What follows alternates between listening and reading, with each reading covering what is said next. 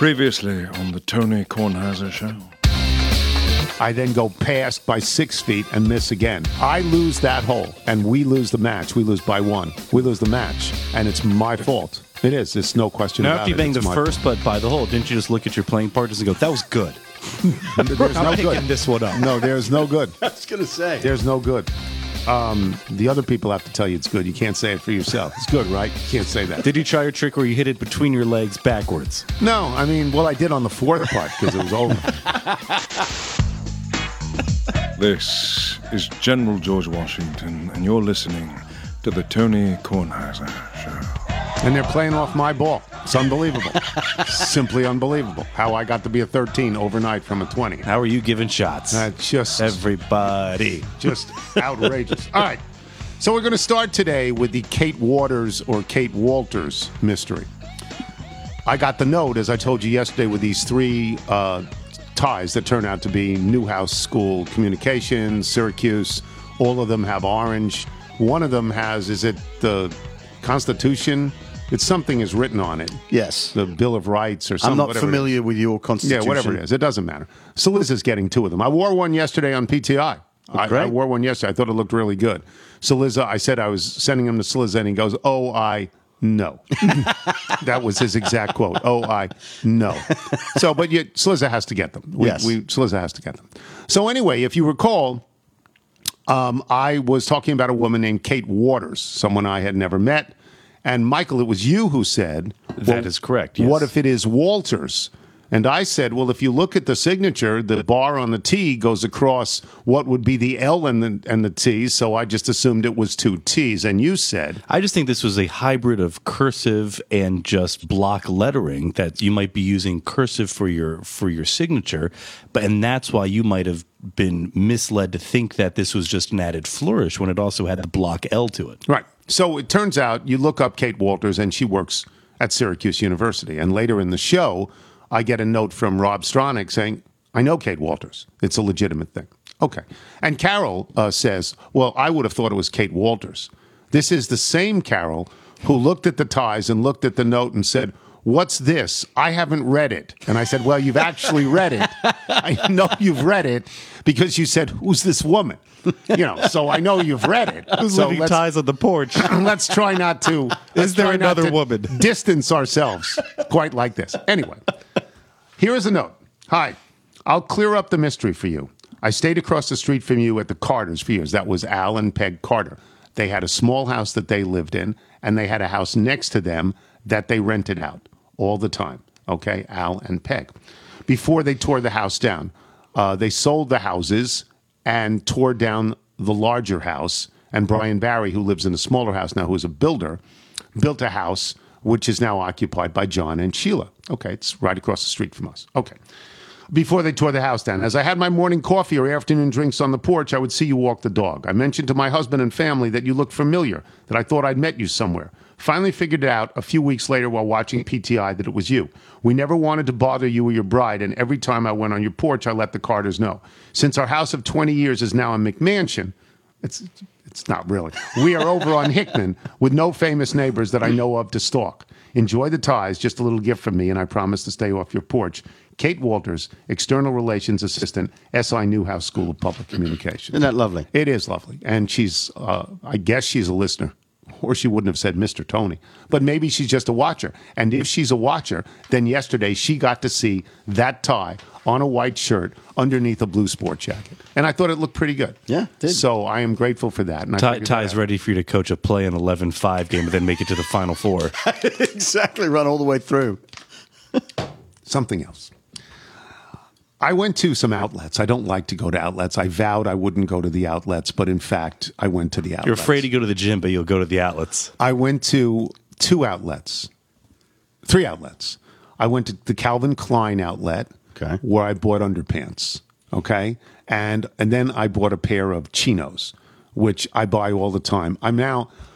They are the most vanity-driven sizes in America. I could get into a 32 at Calvin Klein because I tried on a 36 and it was like for an elephant. So I go there. Now I have coupons. The coupons come in the mail. I got a coupon. See, this is Michael is now laughing because Michael believes I'm cheap. And I may be cheap. And if I am cheap, I inherited it from my parents who lived through the Depression. There's one or two ways you go. You become extravagant or you hold on to everything. And I may have held on to everything. Okay. So I have the coupons. I have 3 coupons for 20% off 25% off one purchase, and a 4th coupon for 20% off everything. And as I'm checking out at Calvin Klein, I go, will you take each one of these items and take 25% off? And they said, no, we're not playing that game. We'll take the 20% off the total purchase. So for what would have cost about $100, something like that, it was like $75. Whatever it was, it was. And now I have left in my hand, I have 3 25% off single item things. I go to Eddie Bauer. I go through quickly. It's just nothing I want. Every time I go to Eddie Bauer, I pretty much buy the same thing. I buy a winter coat. I have 20 of their winter coats, and they're not really good for the winter. They're good for the fall. They're good for the spring. They're not really good for the winter. So anyway, and then I go to Brooks Brothers. I always go to Brooks Brothers. I just go to Brooks Brothers. Yeah, see what's on display. Yeah, I don't really buy a lot of things, but I go to Brooks Brothers. The last time I was there, I bought a sport jacket. And the woman who dealt with me then looked at me and said, how many times have you worn the sport jacket? And I said, once or twice. She said, did you get any compliments?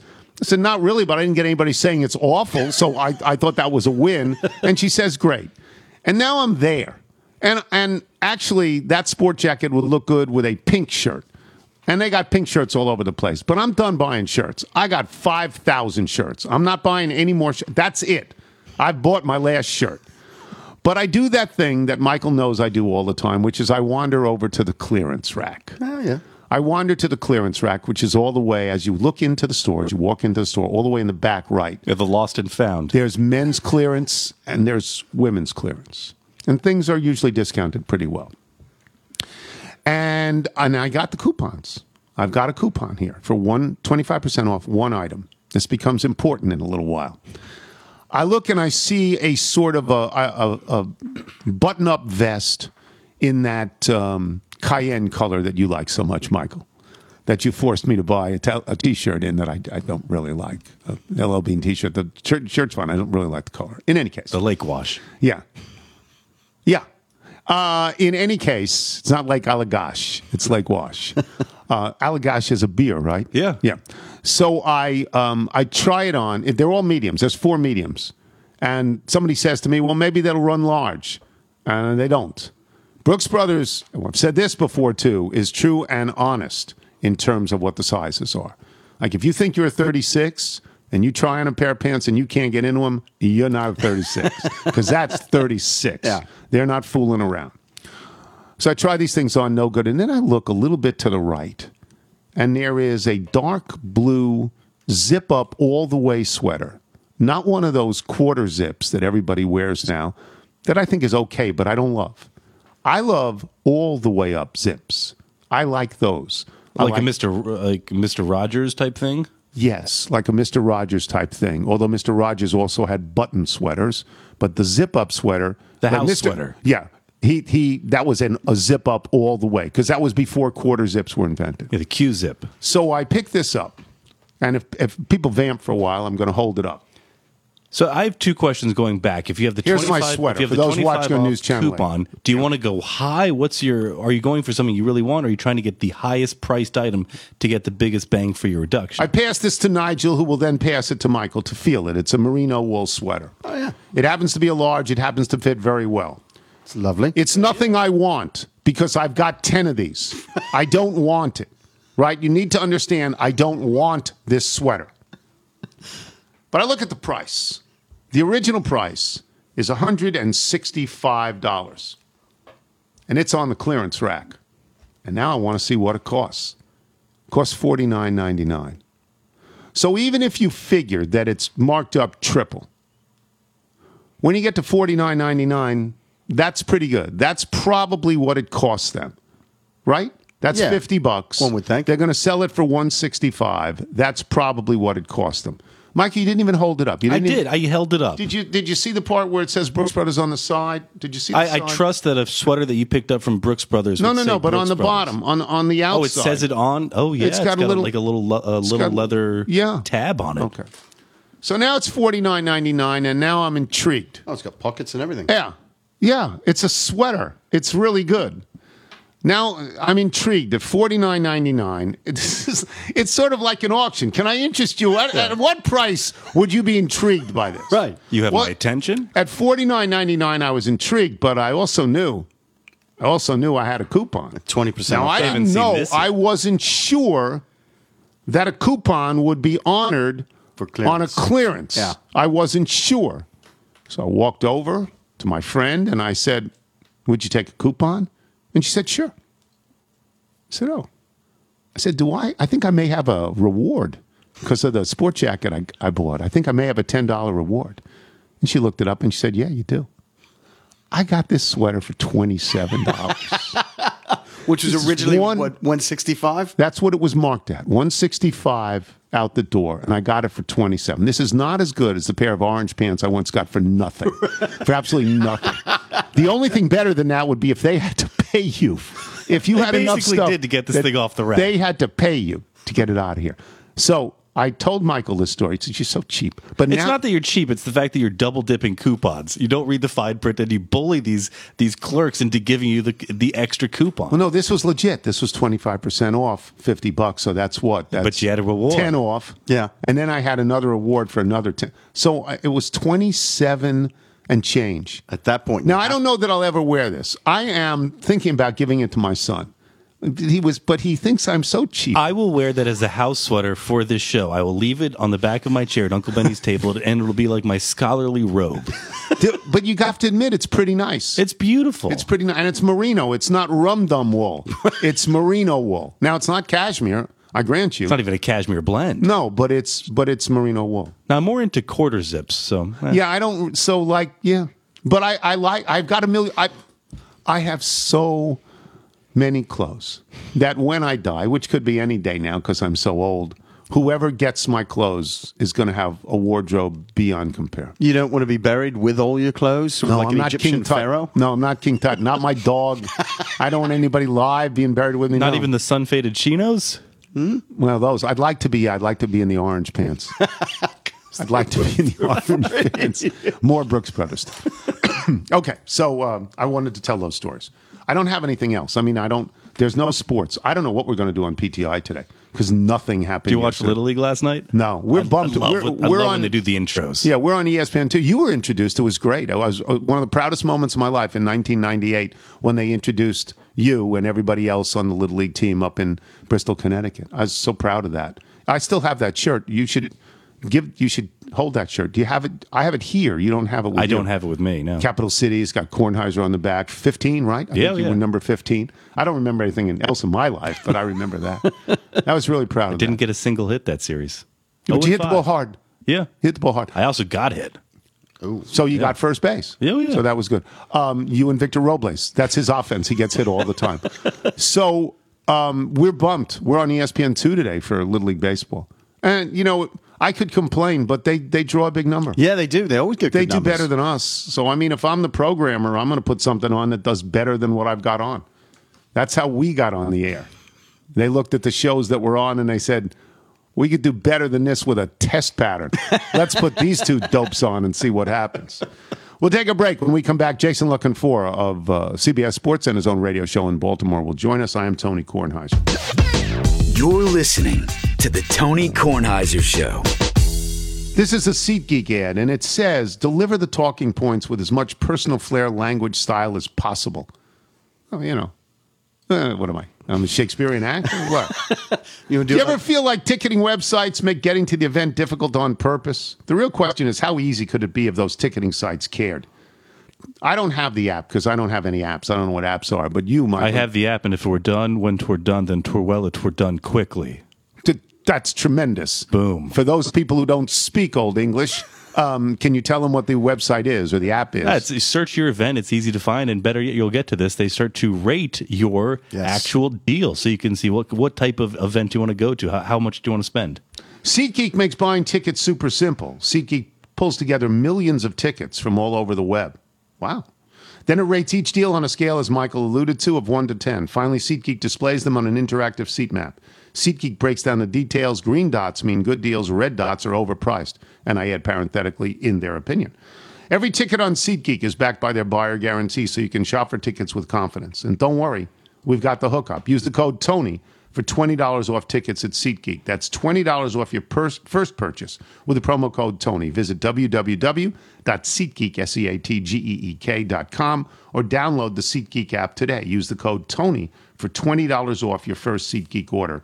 www.seatgeek.com. This is the Tony Kornheiser Show. Tony Kornheiser Show.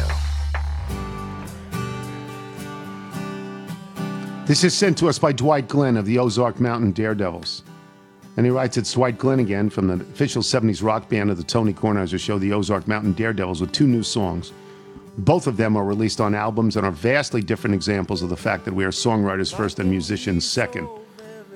This is called Yours and Mine. It's written by the founding and current member John Dillon. It's a beautiful composition with an amazing horn solo by longtime member Bill Jones. And Dwight Glenn says, thanks for playing our music. It's our... Believe me when I say this, and I said this about Shannon McNally. McNally, yeah. It's our pleasure. It is. It's our pleasure to play everybody's really great music. And this song plays in Jason La Canfora of CBS Sports and the Baltimore radio show that we will get to in a bit. And let me start with this. And I know you've visited a bunch of camps and you've done everything in the, what is it, the AFC Central now? Is that what that's called? North, the AFC Central? North. I prefer Central, AFC but North. they go whatever. by North now. That's fine. But let me get to something else doesn't first. Matter. And this is about Peyton Manning, and I will concede that I'm fascinated by Peyton Manning. It's a long time ago that I did Monday Night Football, but I got to talk to Peyton Manning before games 3 or 4 different times. And I never met an athlete. I'm not saying he's the smartest athlete I've ever met. Right. He's up there, but he's not necessarily. I mean, Jim Palmer may be the smartest athlete I've ever met. Cakes. But Peyton Manning could take the temperature of any room immediately better than any athlete I ever met. And I was tremendous admirer of Peyton Manning for that particular quality, which I think you see when he's on television doing these commercials. And in fact, Peyton Manning's appearances on Saturday Night Live are the greatest appearances by any athlete. It's not even close. It's not even close. They're so great. When he threw the ball at that kid's head and knocked him down, I mean, he understands entertainment. So, Jason, when he gives a speech at his induction in the Hall of Fame and he says, I'm staying in football. I'm staying in football. What does that mean? Because I don't really think he's going to do the booth unless it's with his brother like he's doing for ESPN this year, because I don't think that's big enough for him. I think he could be commissioner, but maybe he wants to own a team. What is your sense of Peyton Manning staying in football? You know, I think it's a Derek Jeter-ish path if that is possible. It takes a lot of resources, obviously. It takes a lot of cash, takes a lot of wherewithal, takes a lot of connections, it takes a little bit of luck, and it takes fortuitous timing. And I think he's kind of, I took sort of the gist of that as him, you know, there's people in the game who would kind of feel like there's been a little bit of a war on football and people kind of trying to tear football down, whether through health and safety or obviously, you know, the whole Kaepernick situation, and are enough kids playing it at the grassroots level, and, you know, has the game changed too much from what it used to be? So I think it was kind of a stand against that and sort of a mission statement. But yeah, I think to put it into sort of reality, like what does that look like? What he's doing with Eli will probably be a massive success. Yes. I think the broadcast sort of I'd like to produce it. Is right. It's already trending towards non-traditional sort of. I mean, kind of back to what you were. You know, back. You mentioned you on Monday Night Football. It's kind of back there where things are more experimental, and you've got these StatCasts, and you've got these broadcasts with a whole bunch of coaches sitting around with whiteboards saying what they see. So I think that'll be a hit, but I think he has designs on winning in a different way, winning as the sort of team president / minority owner who gets to set and chart the course for an entire organization and hire the coach and hire the GM and work with them and work with the business people to sort of have team manning in that way. And he lives in Denver, and most people in the league think the Denver Broncos will be for sale in 2022. And he's very well connected there. And who wouldn't, you know what I mean? If you're coming in from the outside and you're the billionaire, who better than Peyton Manning to have as your sort of right-hand man and the guy who's kind of going to steer the ship because he knows all the people, he knows the coaches, he knows the players, he knows the trainers, right? I mean, he's all ball. And it goes back generations with his dad. So that timing might turn out to be pretty good, and maybe he doesn't even have to move. He doesn't even have to uproot the family. Who knows? Would John Elway step aside for him? Well, I mean... Or would John Elway not have that choice if somebody else comes in? It depends on who the ownership group is, you know, and sort of where they're aligned and what they prefer, and do they want a completely clean slate? But, that won't be the only team either. I mean, these things are cyclical, and sometimes they tend to come in waves, and sometimes it's in, drips or drops. But it's pretty well known throughout the industry that a role like that is something that Peyton Manning would covet. Not necessarily commissioner of the whole league, but as an owner in the league. I haven't heard that. I mean, it's not a bad thought by any stretch of the imagination. But I don't know that like he's an assassin. He's a competitor, and as much as he can be self-deprecating and to your point, has amazing communication skills and can kind of see which way the wind's blowing and play to that room. And he could be a consensus builder. And I think there's part of the commissioner job, being the face of football, that might appeal to him, but you don't. You're rooting for all 32 teams, and I don't know that that's where sort of how he's wired. That's interesting. Do you talk to more athletes than I talk to? Do you have that same view of Peyton Manning that I do? That he's just remarkable in terms of understanding exactly what's going on in front of him. It's really a great gift. He can sort of diagnose situations and diagnose scenarios, kind of like he could diagnose a defense at the line of scrimmage. Yes. I would totally agree with that. He's very smart. He's very funny. He's very driven. But make no mistake, he you talk to offensive linemen, you talk to equipment guys, he's also very demanding, and he holds himself to a ridiculously high standard, and that's the same for everybody around him. And sometimes he expects more than someone. Like, there's so much greatness in him, you know what I mean, that sometimes in the heat of battle, he can demand more than, frankly, certain individuals just have the physical ability, wherewithal, gifts to provide. Very much like Brady, and it meant something to me that Brady was there. Mm-hmm. That Brady was there. I mean, they're pals, and there's obviously mutual respect. Let me go to somebody else who I don't think is as respected at the moment, Kirk Cousins. Yeah. Kirk Cousins, it wouldn't bother me as much if Kirk Cousins said, I don't want to take this vaccine because I have a particular religious belief, or I have a particular autoimmune system problem, and I'm not going to take this vaccine. That wouldn't bother me as much as when Kirk Cousins gets up there and says the following: I'll do anything I can to help this team. And you go, well, take the vaccine. You know what I mean? What is this? What is the consensus on Kirk Cousins now? And then I'll get to Lamar Jackson. Yeah. I don't know about consensus, but you're going to build. I mean, it's just You're going to build a plexiglass cocoon for yourself inside the building that you can move around in and have in the quarterback's room. Like that makes more sense to him than getting vaccinated. I don't know, Tone. I don't know what to say. It's unusual. It strikes many people as bizarre and disconnected, because you're right. You're sitting there saying, "Well, I'm all team," but No, you're not. 80% of the. And here's the thing too: when they give these numbers, okay, and the team says, "Well, we're at 87% vaccinated or 68% vaccinated." Tony, that's just the players.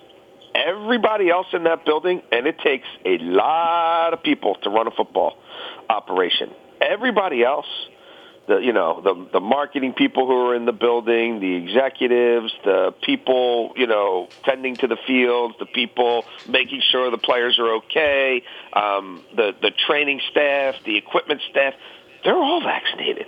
So the number's really much higher than what's being announced if you look at, the totality of those buildings and the totality of the people power that it takes to keep a team afloat and day after day through a season. And they're part of it as well. And you need all of that to make this thing go. So the reality is those like Kirk Cousins who refuse to do this are even in a more of a minority than the numbers, of players who are vaccinated or unvaccinated would have you believe. And if you don't play these games, it doesn't just affect players. It affects, the people who work in concession stands.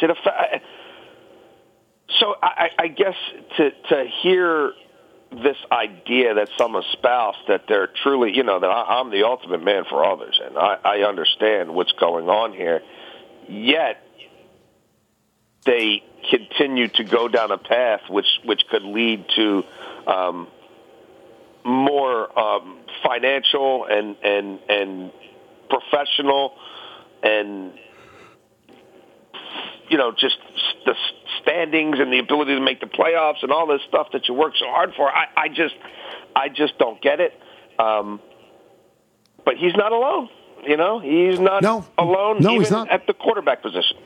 No, he's not. Sam Darnold famously about a month ago said, I'm going to have to do more research, which means he's going to have to do some research because he didn't do any research. Lamar Jackson has now contracted this virus twice. Yeah. Twice.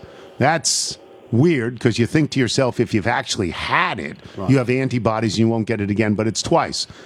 He was asked, I thought he was asked, well, you're going to get the vaccine now, and I think he was non-committal. Yeah, I think he was non-committal. What is that? Basically, the takeaway was he's not. I mean, if you sort of listen to that exchange in its entirety from his first meeting with the media, it was pretty clear that, as of right now, he's not doing it. He's content to move forward. I mean, the part about research, though, is just like there's between the NFLPA and the league as a whole and the individual teams and what the coaches have brought in and who the trainers have brought in, and the volume of information directly from experts in either over a Zoom or in the form of pamphlets and downloadable information, or just what's being sent to them through email from these various entities.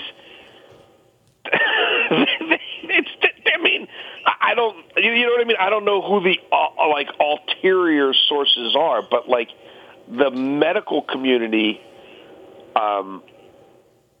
it's all been available to them. You know what I mean? They've brought those people into buildings or put them on video. They don't chat. want to take it. The people who haven't taken it, they don't want to take it, which leads to this. Then you cover the league. That leads to this. In every single sport, it leads to this. What do your teammates think of you?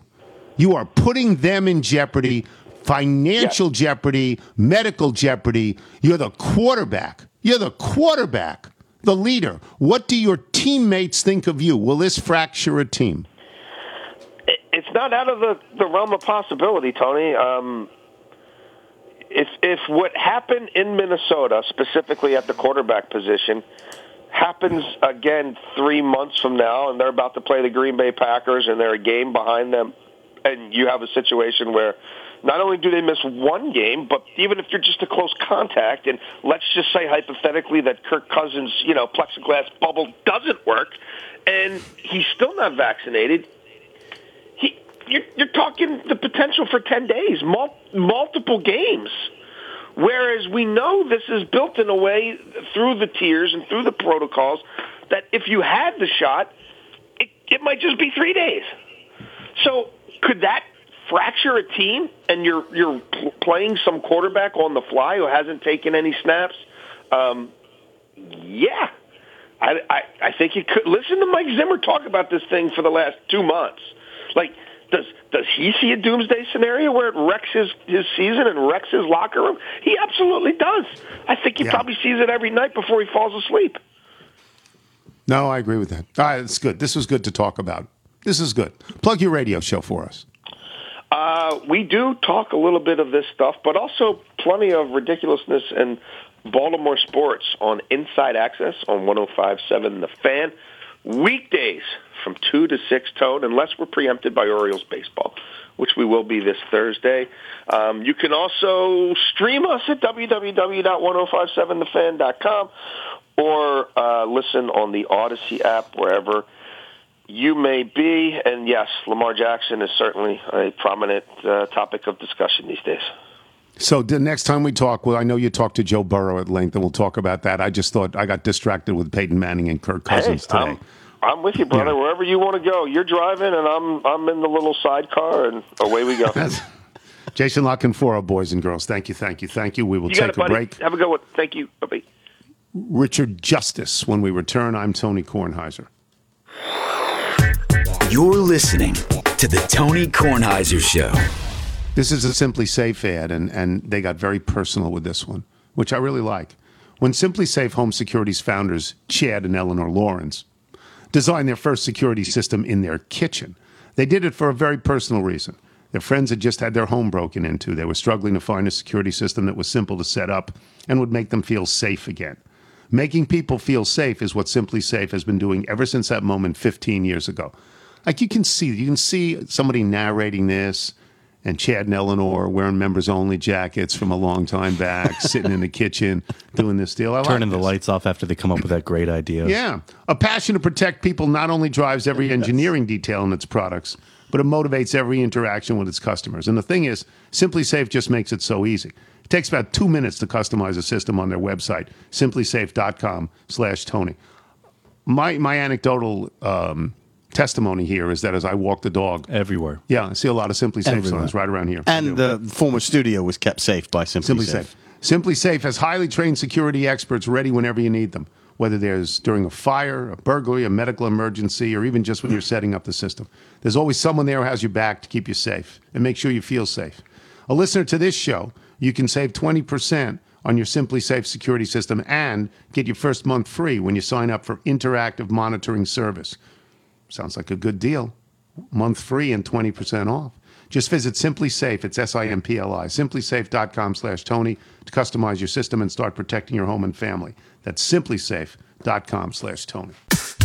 You're listening to the Tony Kornheiser Show. The Tony Kornheiser Show. Once again, these are the Ozark Mountain Daredevils.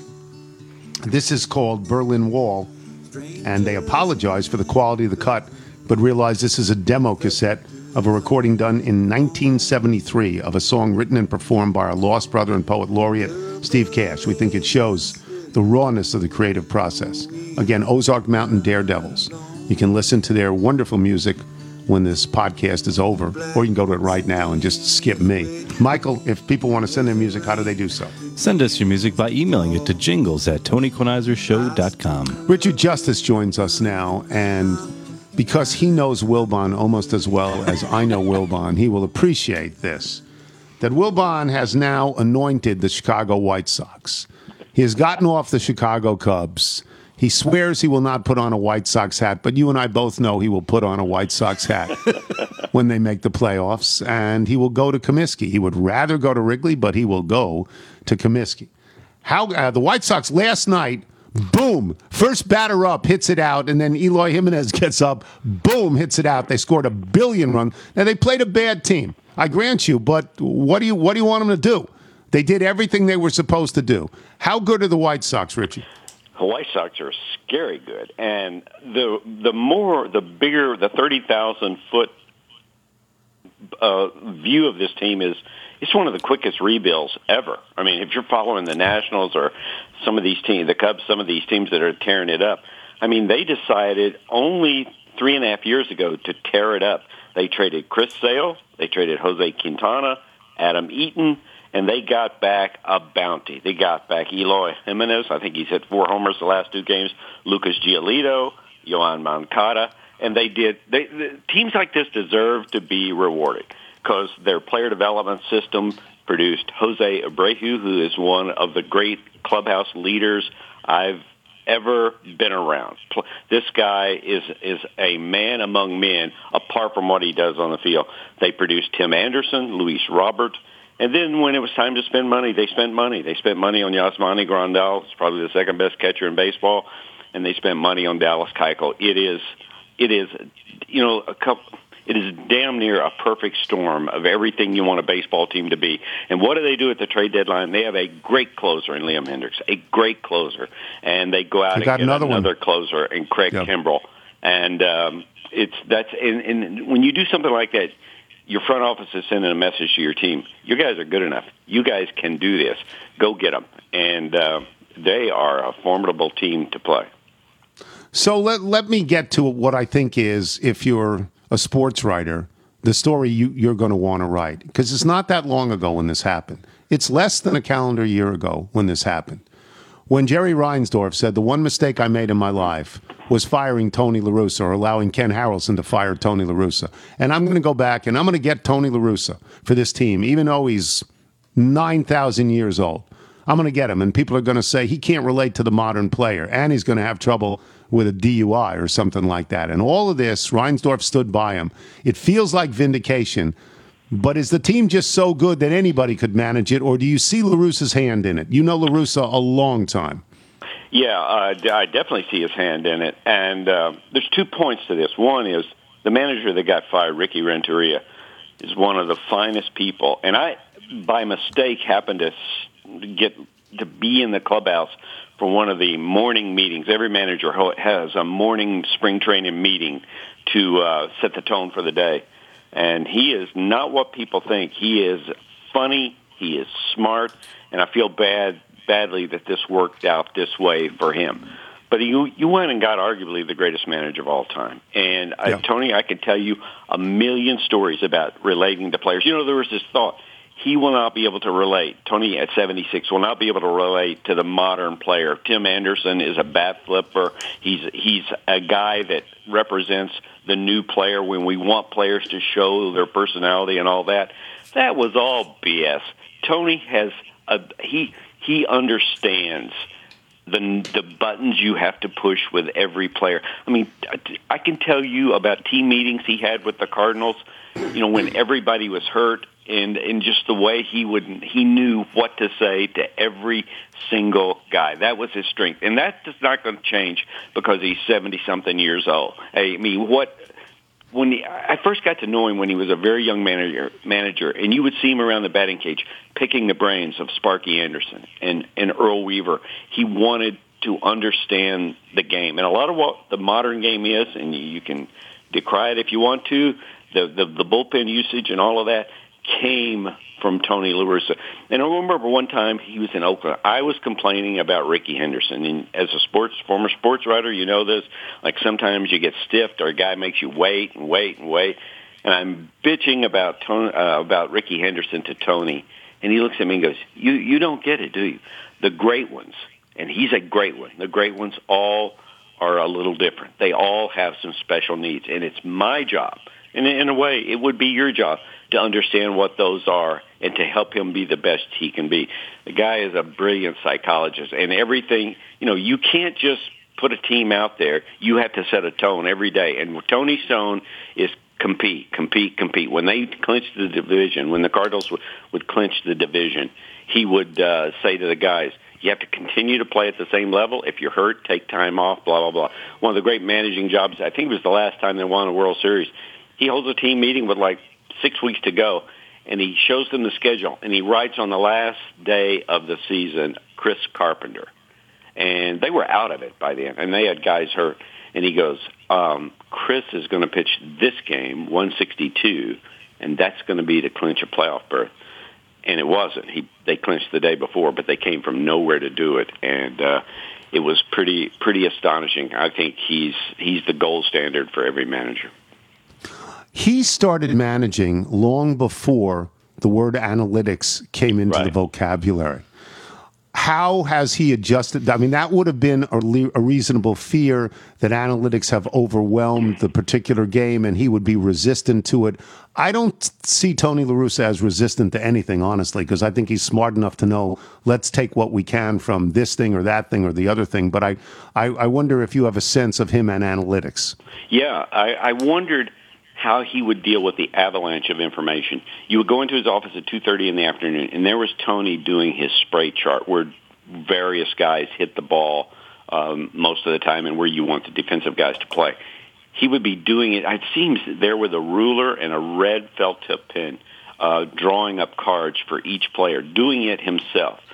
So I knew that in this modern age, where you know where to throw the ball, you know where to play the defenders because there is a mountain. And the challenge for every manager is how much of it do we use and how do we transmit it to the players so it's useful? And I think in that way, Tony will want the information, but I think he will understand that you have to still make it a simple game for the players. And that's the challenge in the analytics age. Like, we know everything, but sometimes knowing you can know too much. So I knew he would be good with that. I just wondered, how he would deal with all of it that you have. Sometimes it's just absolutely too much at times.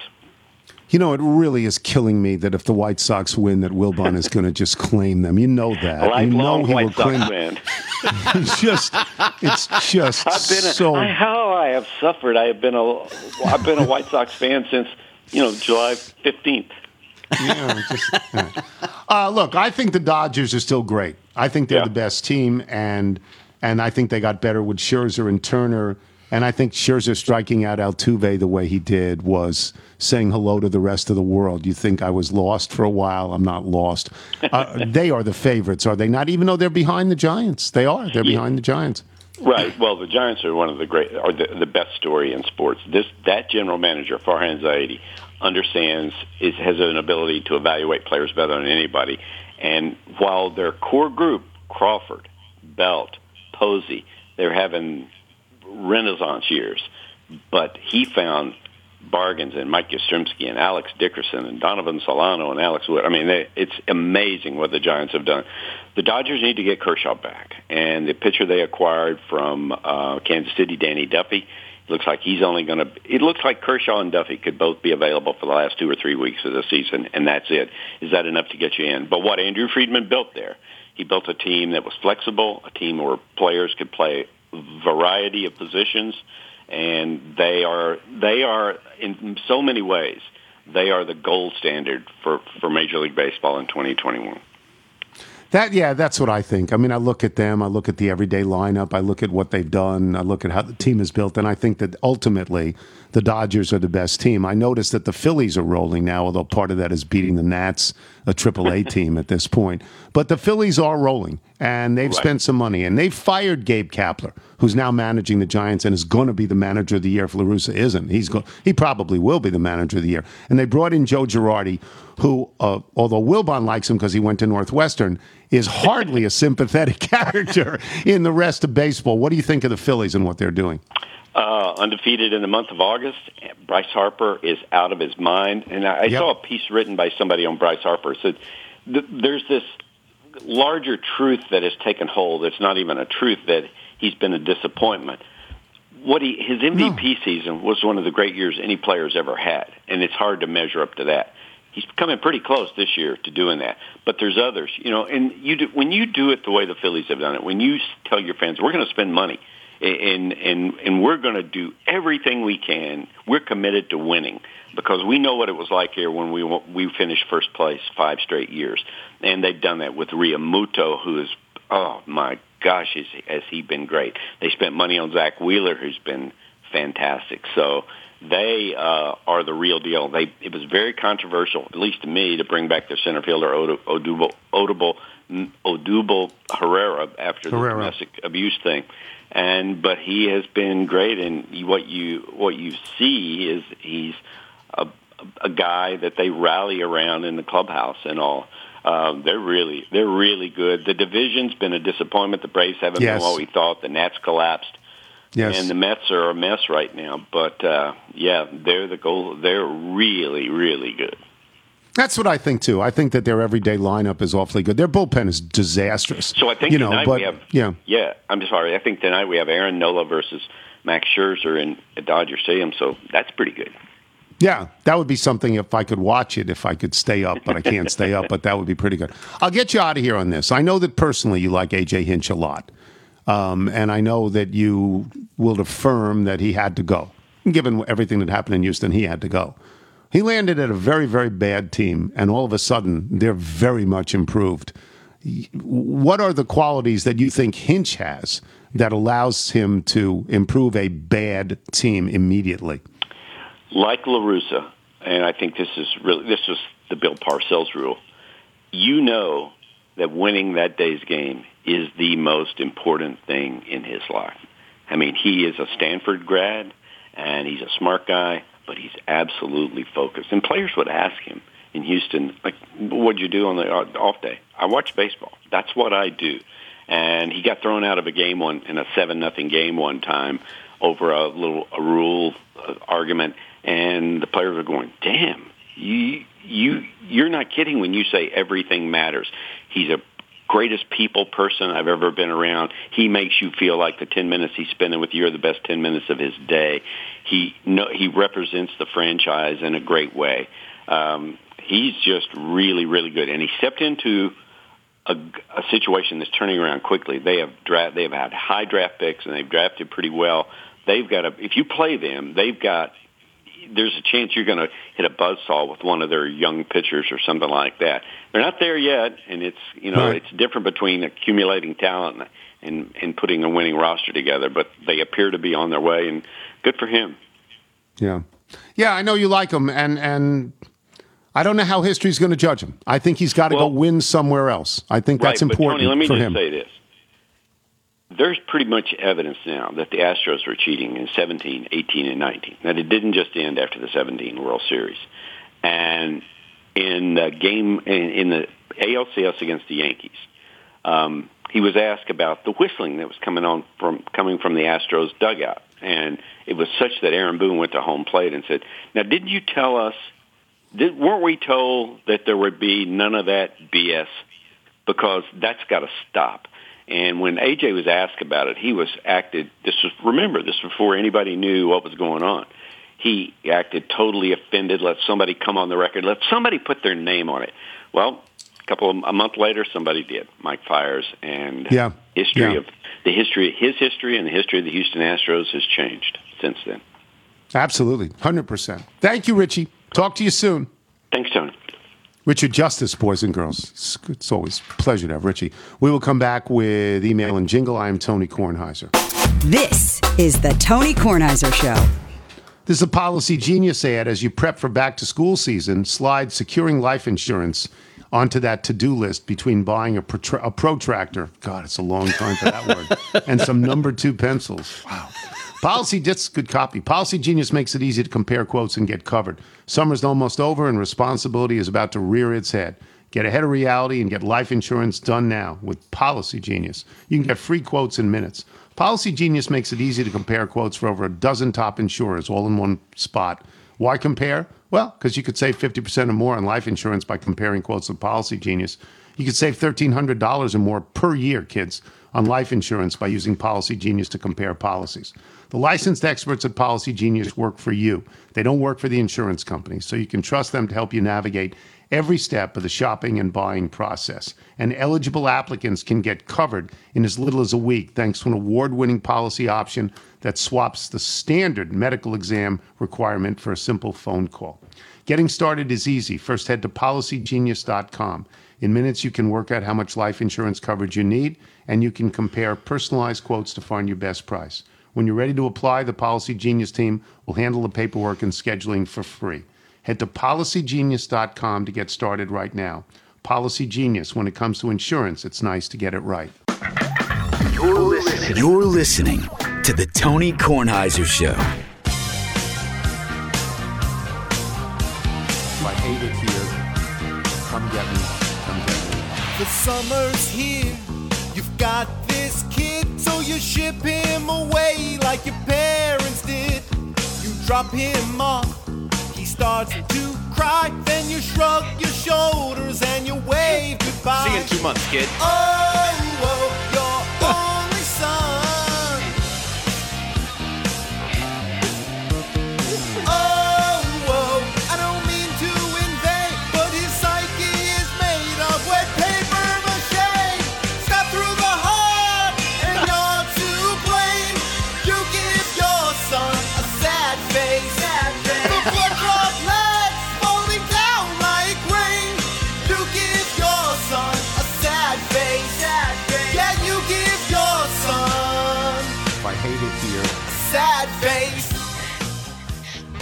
The incomparable Robert Berg, writing an ode, borrowing from John Bon Jovi to put Michael's postcards to us in context. What do you think of that? It's pretty good. Isn't it? Again, your mistake was saying to me, if you don't like it here, I'll come get you. You can never do that. Right. But I might go upstairs and find that postcard. I might face the drawing that I've not seen in what now, 20 years? It's a long time. Oh, it's more than 20 years. Do you want to do Bethesda Bagels? Bethesda Bagels, we love extra them today. Yes, we love them. You would as well. Michael's Just go to BethesdaBagels.com for the location in the DC area nearest you. Then pop on in, and you'll be We're thrilled. ready to tackle 95 with those. There you That's go. it for us today. Before we get to the mailbag, let me just say I know something about love. Gotta want it bad. If that guy's got in your blood, go out and get him. If you want him to be, the very part of you makes you want to breathe. Here's the thing to do. Tell him that you're never going to leave him. Tell him that you're always going to love him. Tell him right now. Those are the Exciters from the 1960s. That song is over 60 years old. Yeah. It's their one hit. It's great. It's great.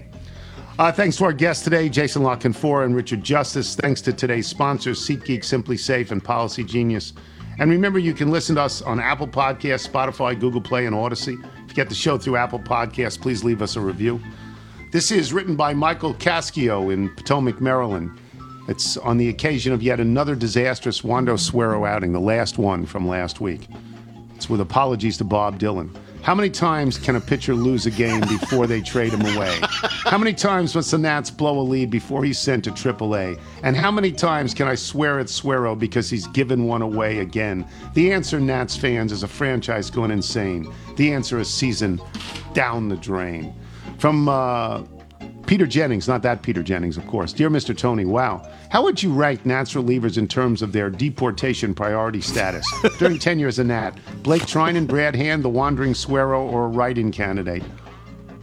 I don't know. Brad Hand for me. Because, Wander Suero didn't close. He just lost the games early. And now, well, maybe Wander Suero, because he never cares about the runs he lets in. Never cares. He doesn't Drugs. care. And then when he's done with the inning, nonchalantly walks in like, I did my job, didn't I? From Bill Mickless. Yeah, Sean Doolittle. Also on that list, yeah. Beltway Mets are on. Brad Hand, first appearance for the Toronto Blue Jays to start the 10th. Wild pitch, RBI single, ball, strike, throw over the first 2-run homer. 2-2 tie becomes 5-2. Not just Midwestern Canada, but an entire country knows the pain you felt when he was in D.C. Chip Robinson in Mount Pleasant, South Carolina. Let me assuage the anguish of your Brad Hand bereavement by restoring some perspective. Imagine you're a Cincinnati Reds fan, as am I, and you're watching the Reds against the Mets last Saturday. It's 4-3 Reds in the bottom of the ninth, and Heath Hambry has bounced back from walking the leadoff hitter by striking out the next two. Further imagine that an earlier wild pitch had sent the leadoff man to second. Now, you're a reasonable baseball fan. Heck, you're on the WAF at an actual baseball stadium. So what do? You only need one out. It's the bottom of the ninth. There's a runner on second. What do you do, Mr. Tony? Well, I'll tell you what David Bell did. He goes to Doolittle. Doolittle, what? Line drive to center, tie game, Reds lose in 10. So, yeah, my heart breaks that you've had Brad Hand for half the season. It's good to read it with the anger. Yeah, John show, don't tell. Tagliarini in Kenny, Iowa. Please correct me if I'm wrong, but did you begin the Chuck Culpepper interview, said you read his article online? I thought the internet at your house only powered the email machine, not the actual internet us littles use. Tell Peter Contini, La Cheeserie. Yeah, I mean, because I subscribe to the Post, and sometimes before I get the paper, like the night before, and they also don't put things in every single day. No. Like they wait a while for some things. Yeah. So if I can see something by Culpepper, I'm going to read it. From Jason Welsh in Dunedin, Florida. I hope I pronounced that correctly. That's where I think the Blue Jays always train, Dunedin. I believe that's right. I was excited to read that a film was being shot in my hometown until I read it was, quote, a film about a struggling TV chef named Taylor who finds romance when she bumps into her childhood sweetheart during a trip to her hometown while trying to save her family's multi-generational restaurant by rekindling her father's love of cooking, all the while impressing her bosses at the fictional Culinary Network. Ugh, I live in a backdrop for a Hallmark movie. I have to move immediately. From Eric Londrigan in Boston, the official amateur cartoonist of the Tony Kornheiser Show. I know that Mr. Tony isn't on the socials and may not see this if someone doesn't show him, so I'm passing along a copy by mail. Hopefully you recognize some faces without me needing to name them. I've been lucky enough to become online friends with many of the old chatter regulars, but I also snuck in some folks to honor folks that never made it. Looking forward to the next studio day because it means we'll be one step closer to the next live event. Michael, take a look at this. And from Mike Roseberry in State College, Pennsylvania. I've managed to get a number of emails read on the show, usually insulting Saliza. But now I was wondering if I could pick your brain quickly. My buddies and I are going out to Wisconsin for the Penn State whiskey game over Labor Day weekend, and we're spending the first few nights in Chicago. Hopefully we manage to dodge the rats in the dreaded Chicago mold. Anyway, we're planning on golfing 2 of the days in Chicago before heading to Madison, and I was wondering if you could recommend any public courses in the Chicagoland area. Thanks for any thoughts you could provide, and more importantly, thanks for the entertainment from your dad and the crew. This is to Michael. Cog Hill is public, isn't it? I'm not sure. I'm sorry. I was looking at this beautiful cartoon. But here's what I would say that Mike Roseberry should do.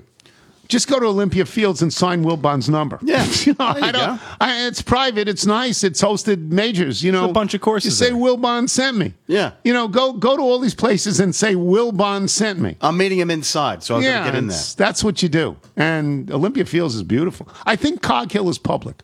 I think it is to Chicago what's that great public course in San Francisco where they held the PGA? Harding Park? Yeah, that's a public course, right? Yeah. Yeah, I think Cog Hill is public, and I think it's really good. Check Anyway, out the fried egg. Yeah, if you're out on your bike tonight, everyone, as always, do wear white. Hola, nosotros somos Pineapple Landscaping y escuchamos el show de Tony Kornheiser, pero este show apesta.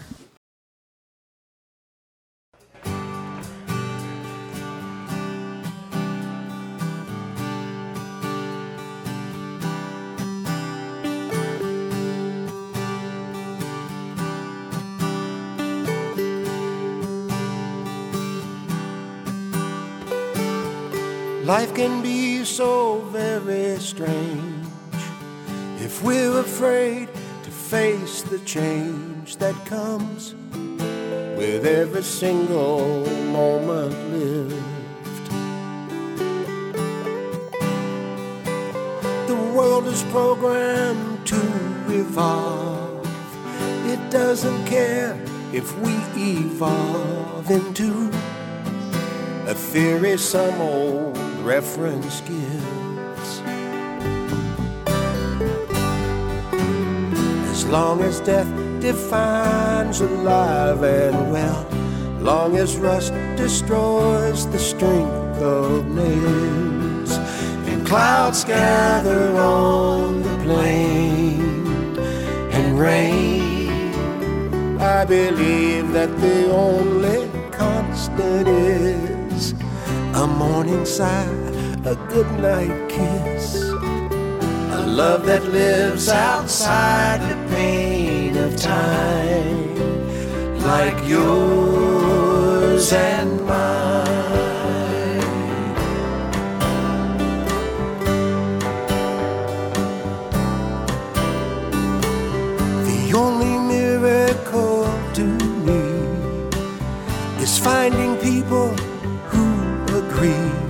try to see each other's point of view. But all we do is legislate, black and white, love and hate, as if we absolutely had a clue.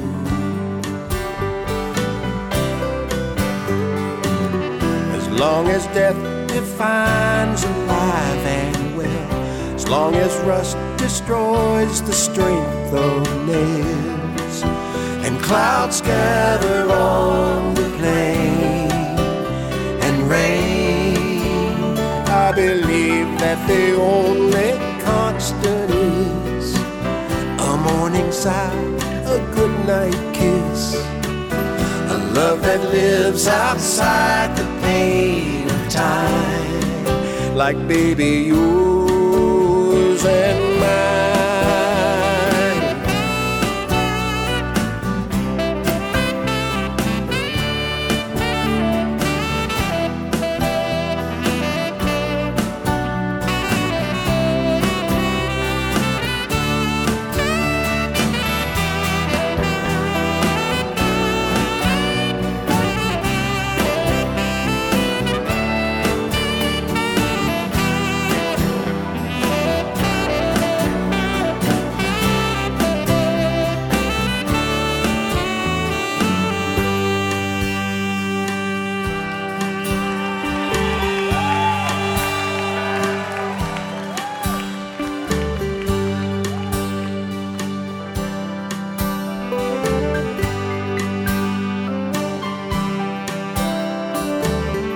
Life can be so very strange if we're afraid to face the change that comes with every single moment lived.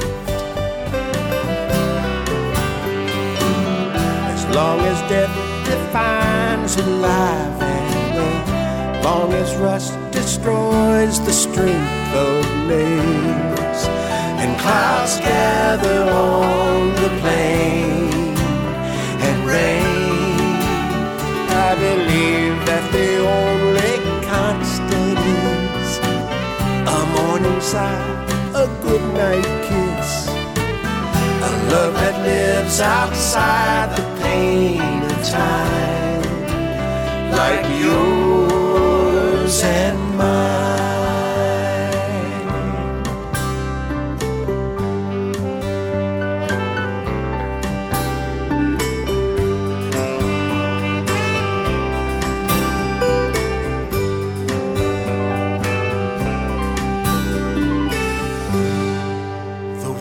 Is programmed to revolve.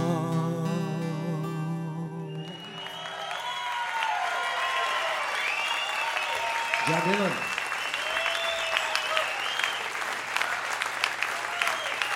Bill Jones on sax.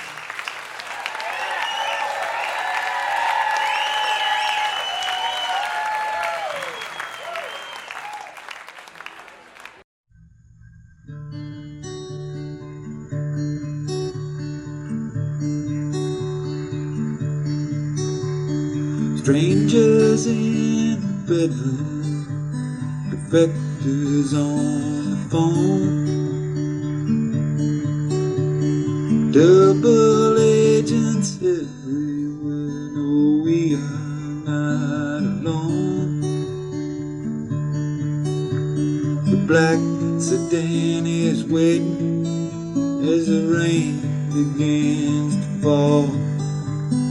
I still love you in the underground, behind the Berlin Wall, behind the Berlin Wall, behind the Berlin Wall, behind the Berlin Wall. Weapons that are hidden, passports that are fakes. No time for empty promises, no time for mistakes.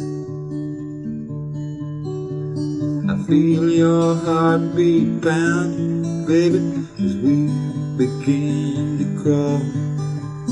Our love is past that border now, behind the Berlin Wall, behind the Berlin Wall, behind the Berlin Wall, behind the Berlin Wall.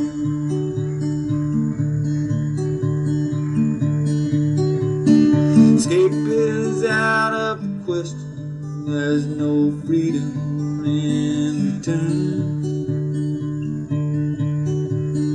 All roads lead here anyway, baby, and every bridge is burned.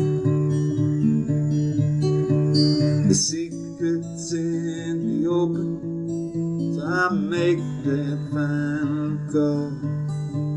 Our love is our revolution behind